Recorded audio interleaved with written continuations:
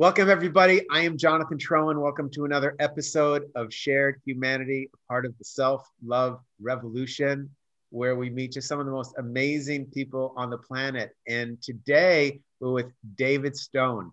And I love this. So David helps people learn how to stop worrying.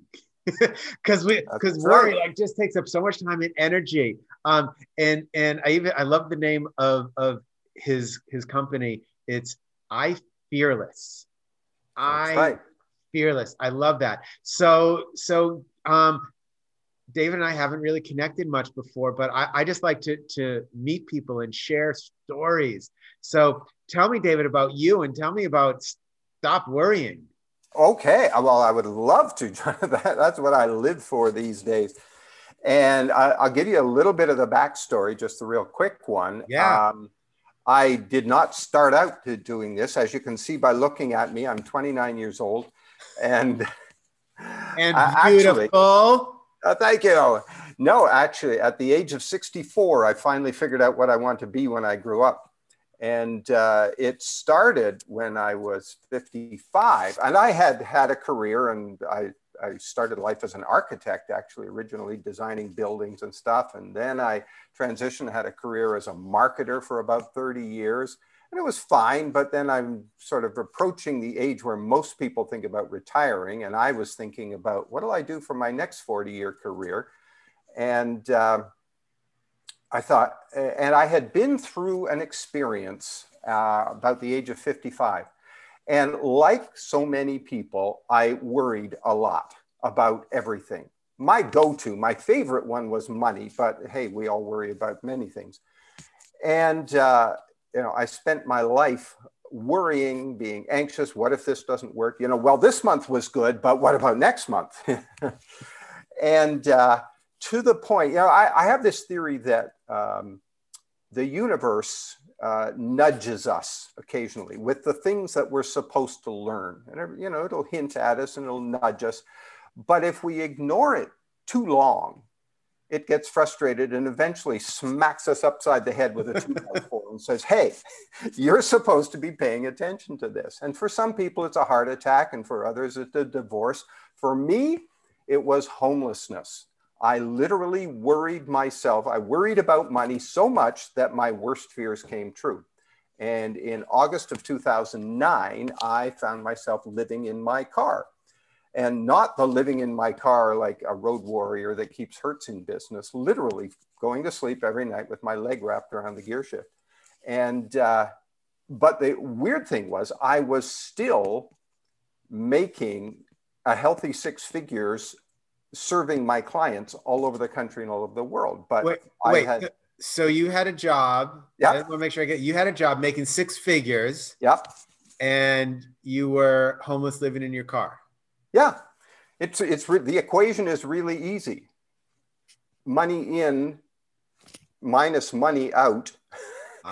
If that becomes a negative number, got it. You're done.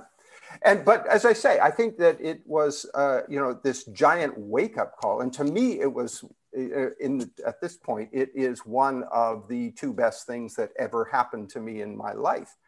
And because it got my attention. And I realized, I said, okay, my first reaction was, who should I blame for this? It's got to be it's the government's fault. It's the economy's fault. It's my ex-wife's fault. It's got to be somebody's fault. And then as I thought about it some more and more, and I'm sitting in my car, I thought, and I'm analyzing that because I said, come on, David, you're a smart guy. You've got 2 university degrees. You can figure this out. And the more I thought, the more I realized that there was in every action and every decision that had led up to that, there was one common denominator, and that was me. I was the only one present for every decision and every action that had been taken. There were other people here and there, but I was the only one that had been there for it all. So, and that's a very sobering realization. But I thought, okay, well, everything that I have done has led me to here. So I've been doing a bunch of things wrong because I don't want to be here. So I said, all right, I got to learn this. And everything that had happened was taking place in my brain. All this worry, all this anxiety, it happens in my mind. It wasn't external circumstances. So I said, all right, I'm going to become a student of my mind. And I set out to study everything that I could possibly learn about how my mind works and what worry is and what anxiety is and how these things affect your life and all the things that we attract into our lives. And, you know, I spent 3 or 4 years learning this stuff, and to the point where I figured out how to completely and utterly stop worrying about anything ever. And I realized, and I said, wow, this is amazing. And so it totally transformed my life. And every single morning I wake up and my mind is full of nothing but the potential that this day offers. And I fall asleep at night being grateful for what the day brought. And yes, there were some challenges in it, but not a single thing do I worry about. And it just feels so fantastic. So as I was approaching, you know, conventional retirement age and saying, what do I want to be when I grow up? And I've been self-employed all my life, and as an entrepreneur, entrepreneurs always say, what does the world need? So I'm asking that question, and I realized what the world needs is to stop being so damn afraid of everything and to stop worrying. And I said, hey, I know how to do that. So I founded iFearless and set out to teach the rest of the world how to stop worrying.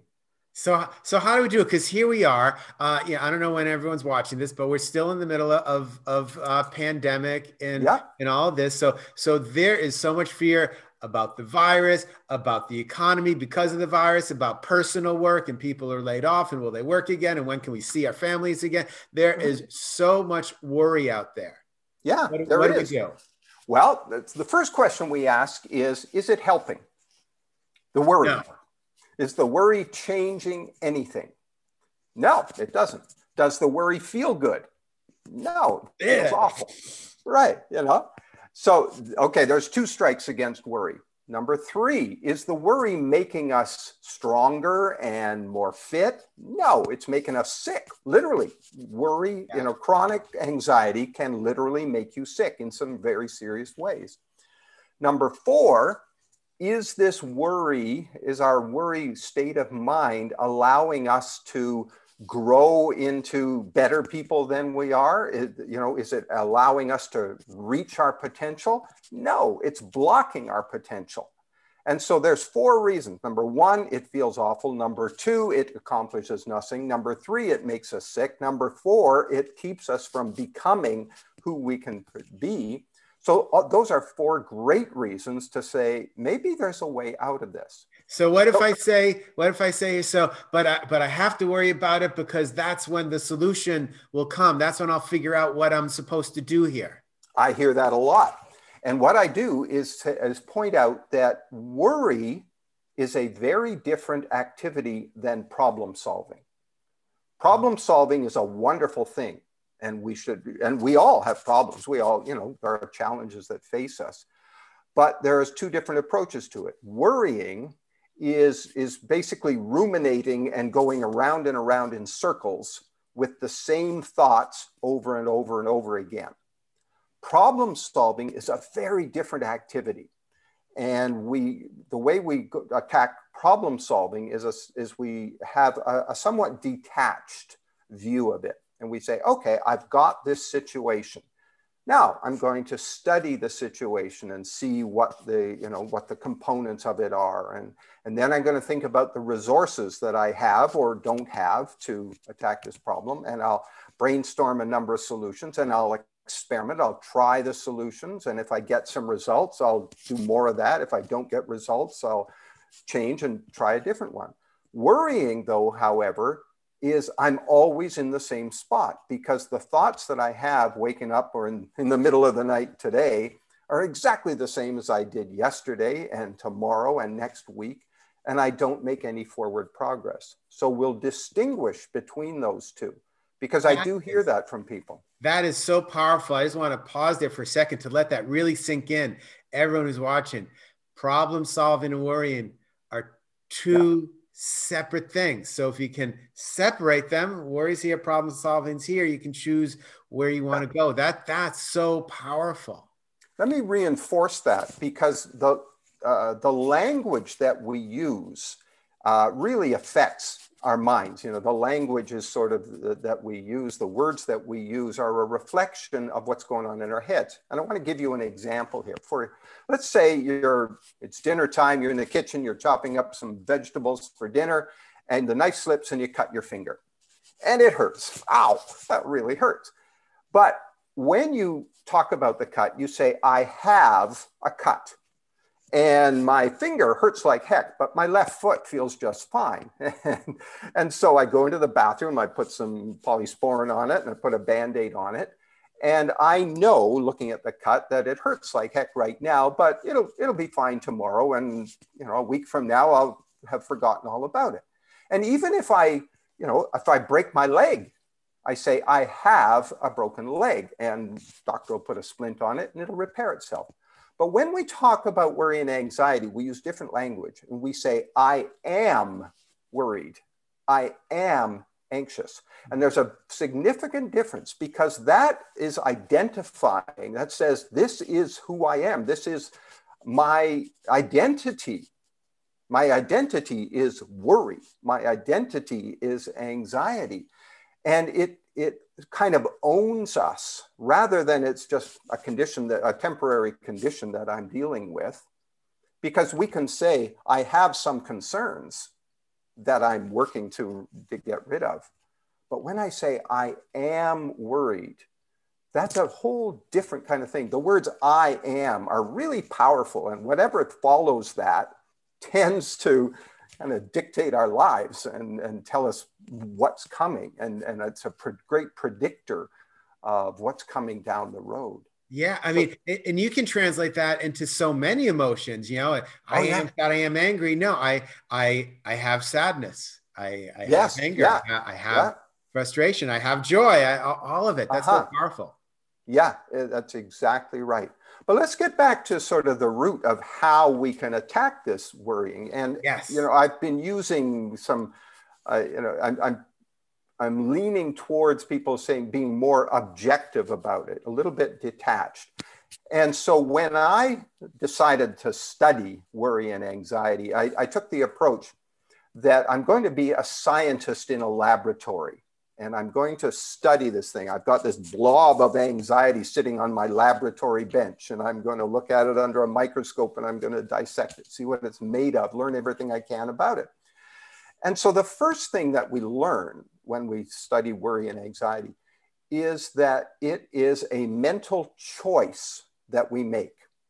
And most people say, no, it's built into my DNA. It's just a fact of life. It's everybody worries. Well, that's a different statement. The fact, it's a fact of life is one statement. Everybody worries is a different statement, because it's true. The vast majority of people worry, and therefore we say it's normal, and therefore it must be just a natural part of living. Well, normal does not mean required. Normal, we have underfunded schools. That's normal. We have raging partisan politics. That's also normal. But does it mean it's good and that we're better off as a result of it, or that we must have it? No. And it's the same with worry. Worry is a mental choice that we've been making. Here's an interesting thing. When an infant, a newborn, comes into the world, they are born with two and only two fears. One is the fear of loud noises, and the other is fear of falling. After that, every single thing that we shrink from or are afraid of is learned or conditioned. And when we're very young, we're taught that the world is a scary place. Don't talk to strangers, and don't touch that. You might get sick. It might be dirty. And don't hang out with those people. They'll be a bad influence. Now, when you're 6 years old and walking home from school by yourself, don't talk to strangers is really good advice. But when you're 36 or 56 and you still, have worry and anxiety about talking to strangers, well, that's gotten a little out of hand. and we need to recognize that we can take a different approach. So this choice, this mental choice that we make when we're presented with a situation that we feel threatened by, we've done this for so long that it has simply become a mental habit. It's a mental choice that we've made so often that it's become a habit. And habits drop below the level of consciousness, so we don't even think about them. And that makes it feel as if it's just a natural part of who we are. You know, habits are really interesting. We have good habits and we have bad habits. And good habits are wonderful because, I mean, take for example, you know, I get home from work every day and I walk in the house and I drop my car keys in the little bowl on the table by the front door. Well, that's a really useful habit because I've solved the problem of where should I put my keys. I solved that problem one time and I don't have to solve it every day or rethink, where are my car keys? They're in the bowl, dummy. And, so we, you know, it drops below the level of consciousness and we can't even remember putting our keys in the bowl, but there they are. It must have happened. The bad habits are the same thing. They drop below the level of consciousness and we don't even think about it. And so a situation that we perceive as threatening comes along. And what's our instant go-to thing? Worry. Because we've just done it so long, that's just our instant response, as opposed to, let me think about this situation. Does it, you know, is it actually a threat? Is it, and if it is, how should I best deal with this?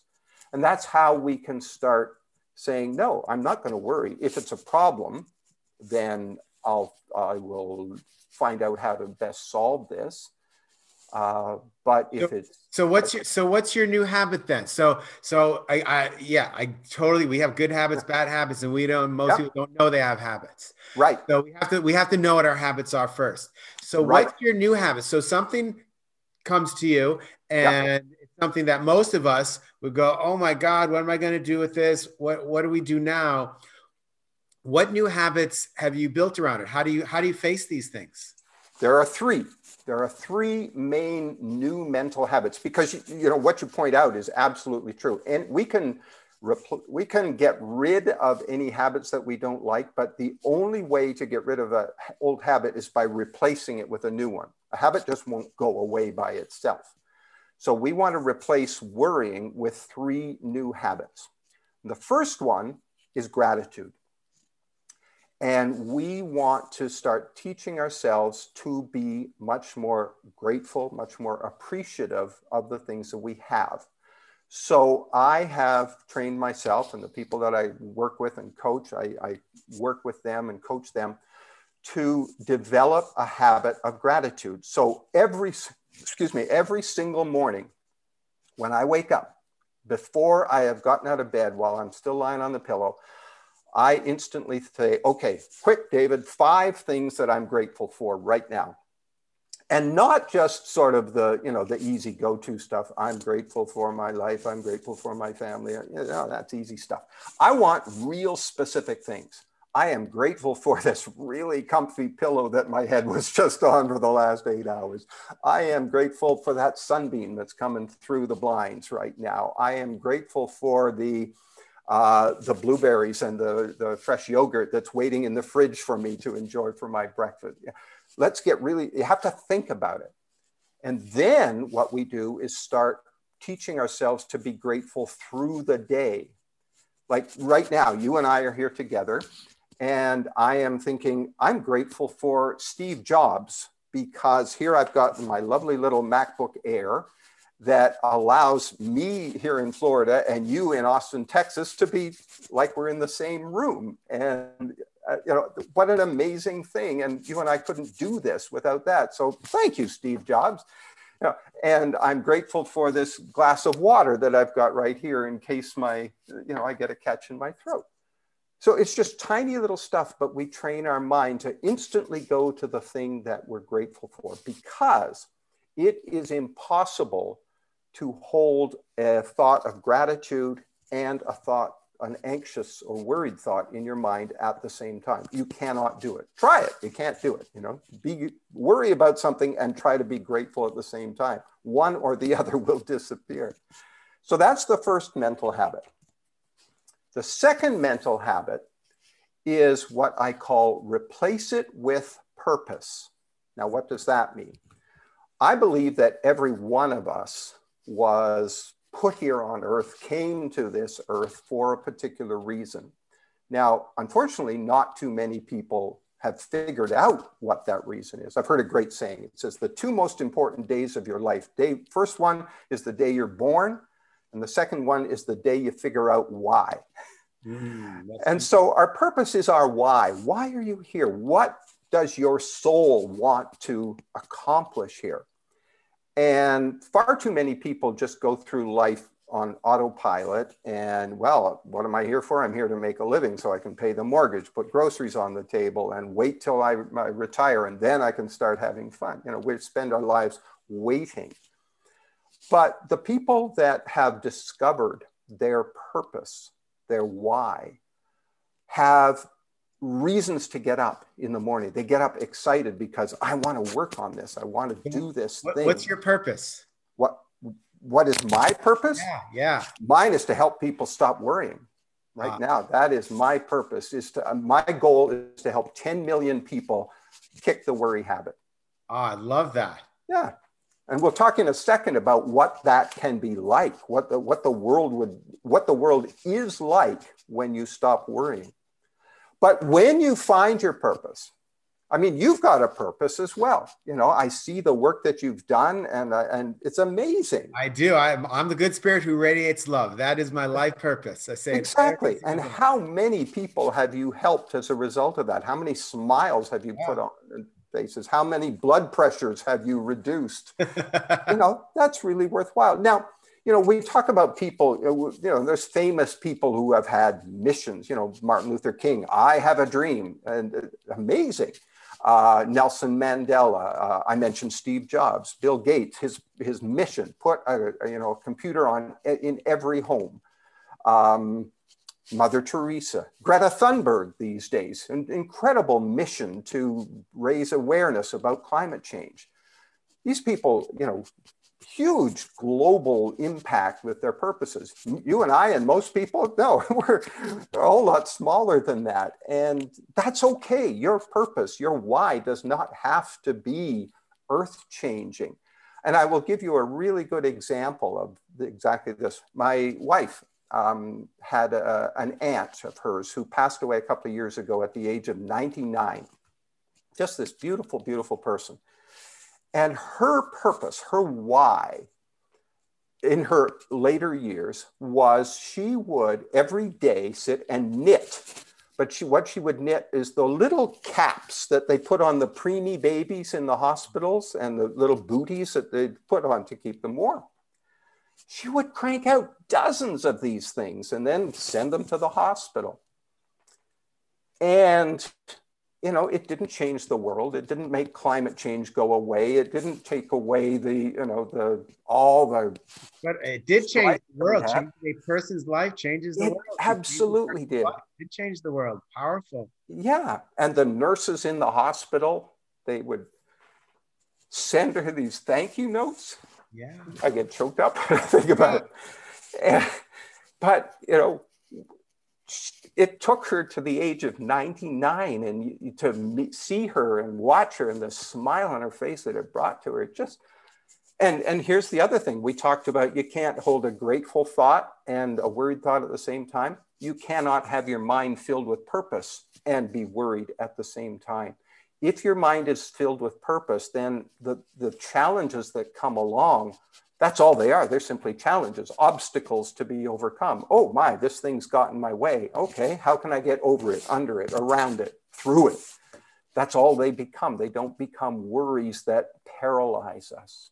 Yeah. So that's the second new habit, is replace it with purpose. And the third new habit is something I call instant action. Now here's how instant action works. It's 3 o'clock in the morning or it's 2 o'clock in the morning and you're wide awake and your eyes are like this. Why? Because your head is going around and around and around. And, you know, go ahead. I don't care whether it's COVID or whether it's, you know, my retirement income or this mole on my arm, or, you know, I'm worried that my significant other doesn't love me anymore. I don't care what it is.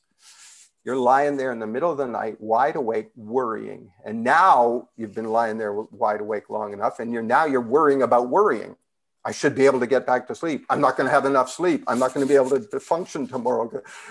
So it just compounds and snowballs. So here's what you do. Stop trying to go back to sleep. Get up, get out of bed, put on your robe, go out into the living room, into the kitchen, sit down, and in the next 5 minutes, find something, one action that you can take right now that will help address this problem that you're facing. Because that's what, remember, we're going to switch from worry to problem solving. Mm-hmm. So let's say you're worried about money. Okay, good. Sit down, get out a piece of paper and write out a budget for the next 30 days. Make yourself a budget. Here's how much money I've got. Here's what my expenses are. I'm going to write them down. I'm going to add them all up. And, you know, money in does not equal money out. That's okay. I now know exactly how much I'm short. Great. And now I know what I understand exactly what the problem is that I will now face. If you're worried about your health, get up in the middle of the night and you think, oh, you know, I'm worried about my blood pressure. I'm worried about getting diabetes because I'm 20 pounds overweight or whatever. Okay, great. Get up in the middle of the night, go online and order yourself a Peloton machine. And it'll be there in 2 days, and sit on it and start cycling. Or go on, you know, if you're thinking about diet, go online and research a healthy diet for yourself and start doing these things.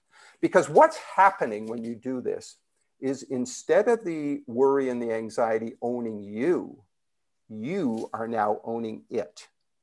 The dynamic has shifted. Instead of it controlling you, you're now controlling it. And really, you're owning the problem solving part of it. Exactly. You're saying worry's not going to own me. And in fact, yep, I'm not even going to deal with worry. There's a problem. Yep. I am a problem solver. That's I'm going to practice. And if you're not, it's okay, because yep, problem solving, it's a skill. Skills practice. I'm going to practice, just like you're shooting basketballs or playing piano. I'm going to practice my problem solving techniques. That's beautiful. That is exactly right. And as I say, the dynamic has shifted completely, because you're not worried anymore.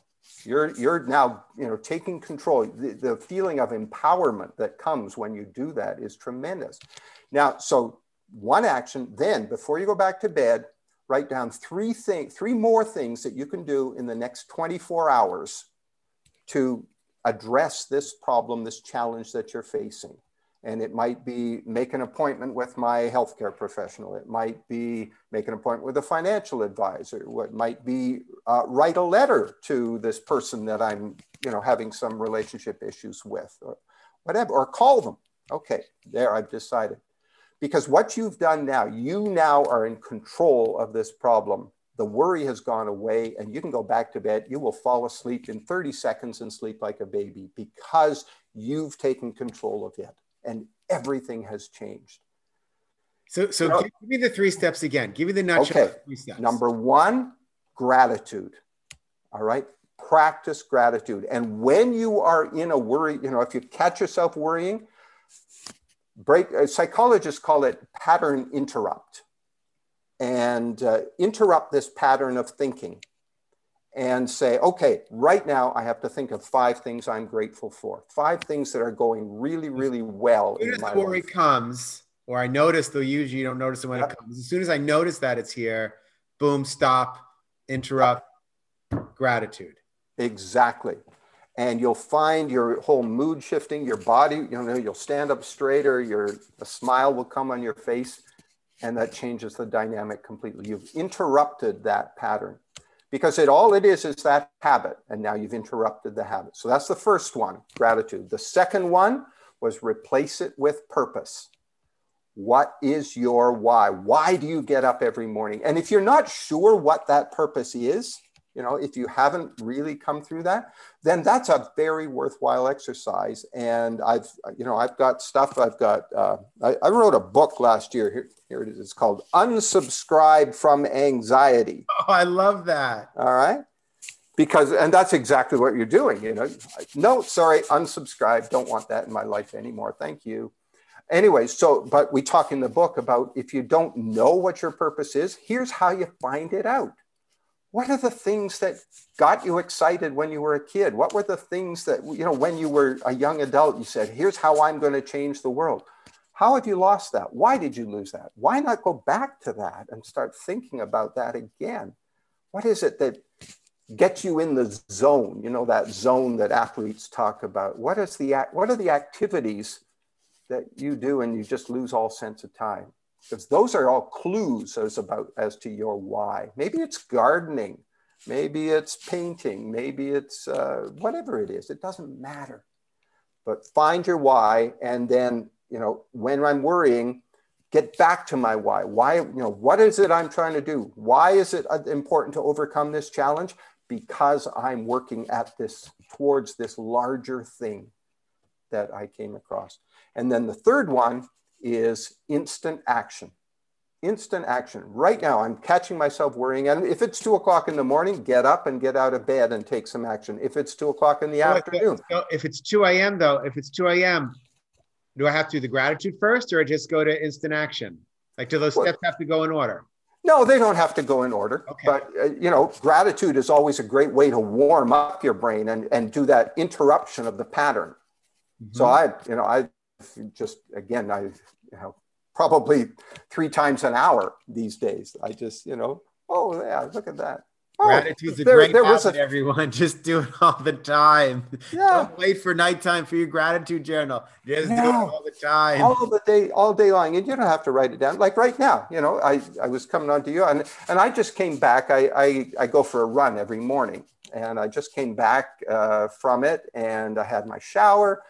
And look at this. There was a clean shirt hanging in the closet for me to put on so that I could meet with you. And, you know, wow, the cool things that, you know, that went into that shirt hanging there that I could just grab and put on and say, wonderful. I can now meet with Jonathan. If you're willing to worry all the time, why not be willing to have gratitude all the time? Exactly. There's an important thing that I want to talk about for a second, Jonathan, and that is the difference between fear and anxiety. And there's a really important difference because it is a little bit of a continuum, but I want your listeners to understand the difference. Fear is a really, really useful biological response to a real and present danger. So, and it was built into us like millions of years ago when the saber-toothed tigers were trying to eat us for lunch. But it still works today. So you're walking along the sidewalk and maybe you're texting or whatever. And I, you know, go to cross the street and I step out in the street and I look and, there's a bus coming. Now, what happens is your brain, your mind has perceived a danger that's coming at you. And your body is designed and instantly kicks into emergency mode. Now, what happens is you start pumping adrenaline into your system, and that gives you, it increases your strength. It increases your reaction time, or sort of shortens your reaction time. Cortisol kicks into your system, and that raises your heartbeat and increases your breathing rate. But what it's doing is it's priming your body to take action, to take physical action to escape danger. And that's really useful. And so what happens, you see the bus and you jump and you're back on the sidewalk and you're safe again. Now, that system is designed to respond to an emergency. And the definition of emergency is, oh my God, something terrible is happening, but it's very short-lived. And so I jump back to the sidewalk, the bus goes by, and now I can relax. My heart rate goes back down, my breathing goes back down, those hormones get, dissipated out of my system, and we're back to normal. Where the problem lies is when we perceive what we think is a danger that is somehow more vague or off in the distance. So a bus coming at me, that's real and it's right now. But worrying about my retirement, that's kind of off in the distance. Or worrying about, I've got a doctor's appointment next Tuesday and am I going to get a bad diagnosis? It's more vague. But the body doesn't know the difference. The body says, the mind is perceiving a problem, an emergency. I have to kick into emergency response mode. So the adrenaline starts pumping, the cortisol starts pumping, but the emergency just hangs around. And it's kind of, we're not sure what to do with it. And when those substances, when those hormones stay in your body for an extended period of time, which they do when we have chronic anxiety or chronic worrying or frequent worrying, some really nasty things start happening to you. Diabetes, heart disease, gastrointestinal problems. There's a long, long list of the negative effects of chronic anxiety. And it's because of the body's response to these things. So fear is great and it's really useful, and our ability to respond to fear is wonderful, but it's kind of like the fire department. It's nice to know it's there, but the best days are the days when we don't need to call on it. And so this is really interesting. I've never heard that separation before between fear and anxiety. So fear is something that's happening right now, and your body's responding to it appropriately.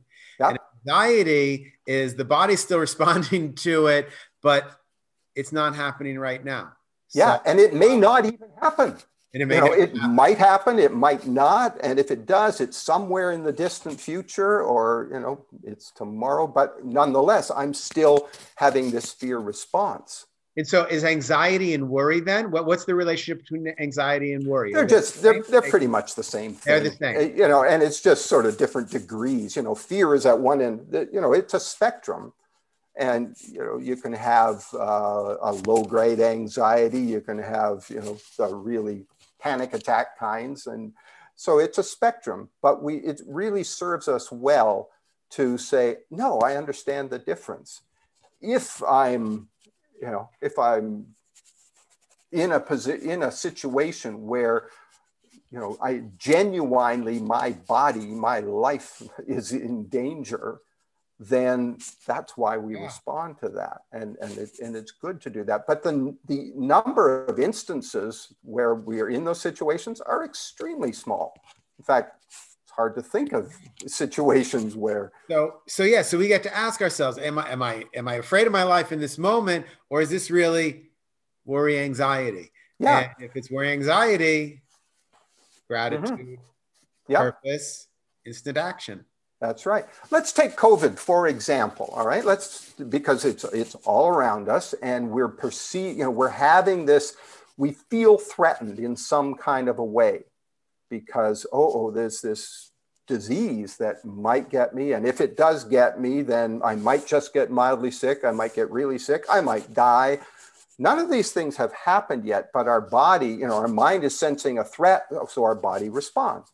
Now, let's think about COVID. Let's think about those things. Let's talk about gratitude. I am incredibly grateful for all the amazing medical professionals who are taking care of those who are sick, the ones who are doing the research to try and find a vaccine. And, the news we're hearing now is that they might be, something might be coming shortly. I have tremendous gratitude for that. I have tremendous gratitude for the healthcare professionals who are advising me and you and everybody else here's how to behave to limit your exposure to it, et cetera. So now I'll flip it into, so I'm grateful for those things. I'm grateful for the fact that as of right now, I'm just fine. And that's great. What a wonderful day it is. And I can go out for a run. Then we move into the life's purpose thing. And I say, well, I've got this purpose. And my purpose is to help people stop worrying. Boy, is that ever needed now. So get on with it, David. Spread this message even further because more people even need it. What about instant action? So I'm worried about COVID. Okay, what's some action I can take right now? Well, they've been telling us for months now, wear a mask, do social distancing, don't hang around in big crowds. It's real simple. And so there you go, you took it. Now you have managed the threat as best you possibly can. Great, get on with your life. And the worry is not serving you. It feels awful, it's not helping, etc. And I can just say thanks. Instant action can also be, if you're already wearing your mask and you're already doing all that stuff and you're still worried, one of the fallouts from COVID is disconnection. So, you know what? Instant action, create connection, call somebody. That's right. Call someone you haven't spoken to in a year or 10 years. I've been doing this. I tell people to do it every day. Okay, honestly, I'm not following my advice. I don't actually do it every day, but I do it. And I randomly call people and they're all so surprised to hear from me. Checking in, seeing how you're doing. We have great conversations, sometimes an hour long, sometimes 10 minutes long. Instant action, create connection. That's a good one. Here's another one. This one's wild and crazy, all right?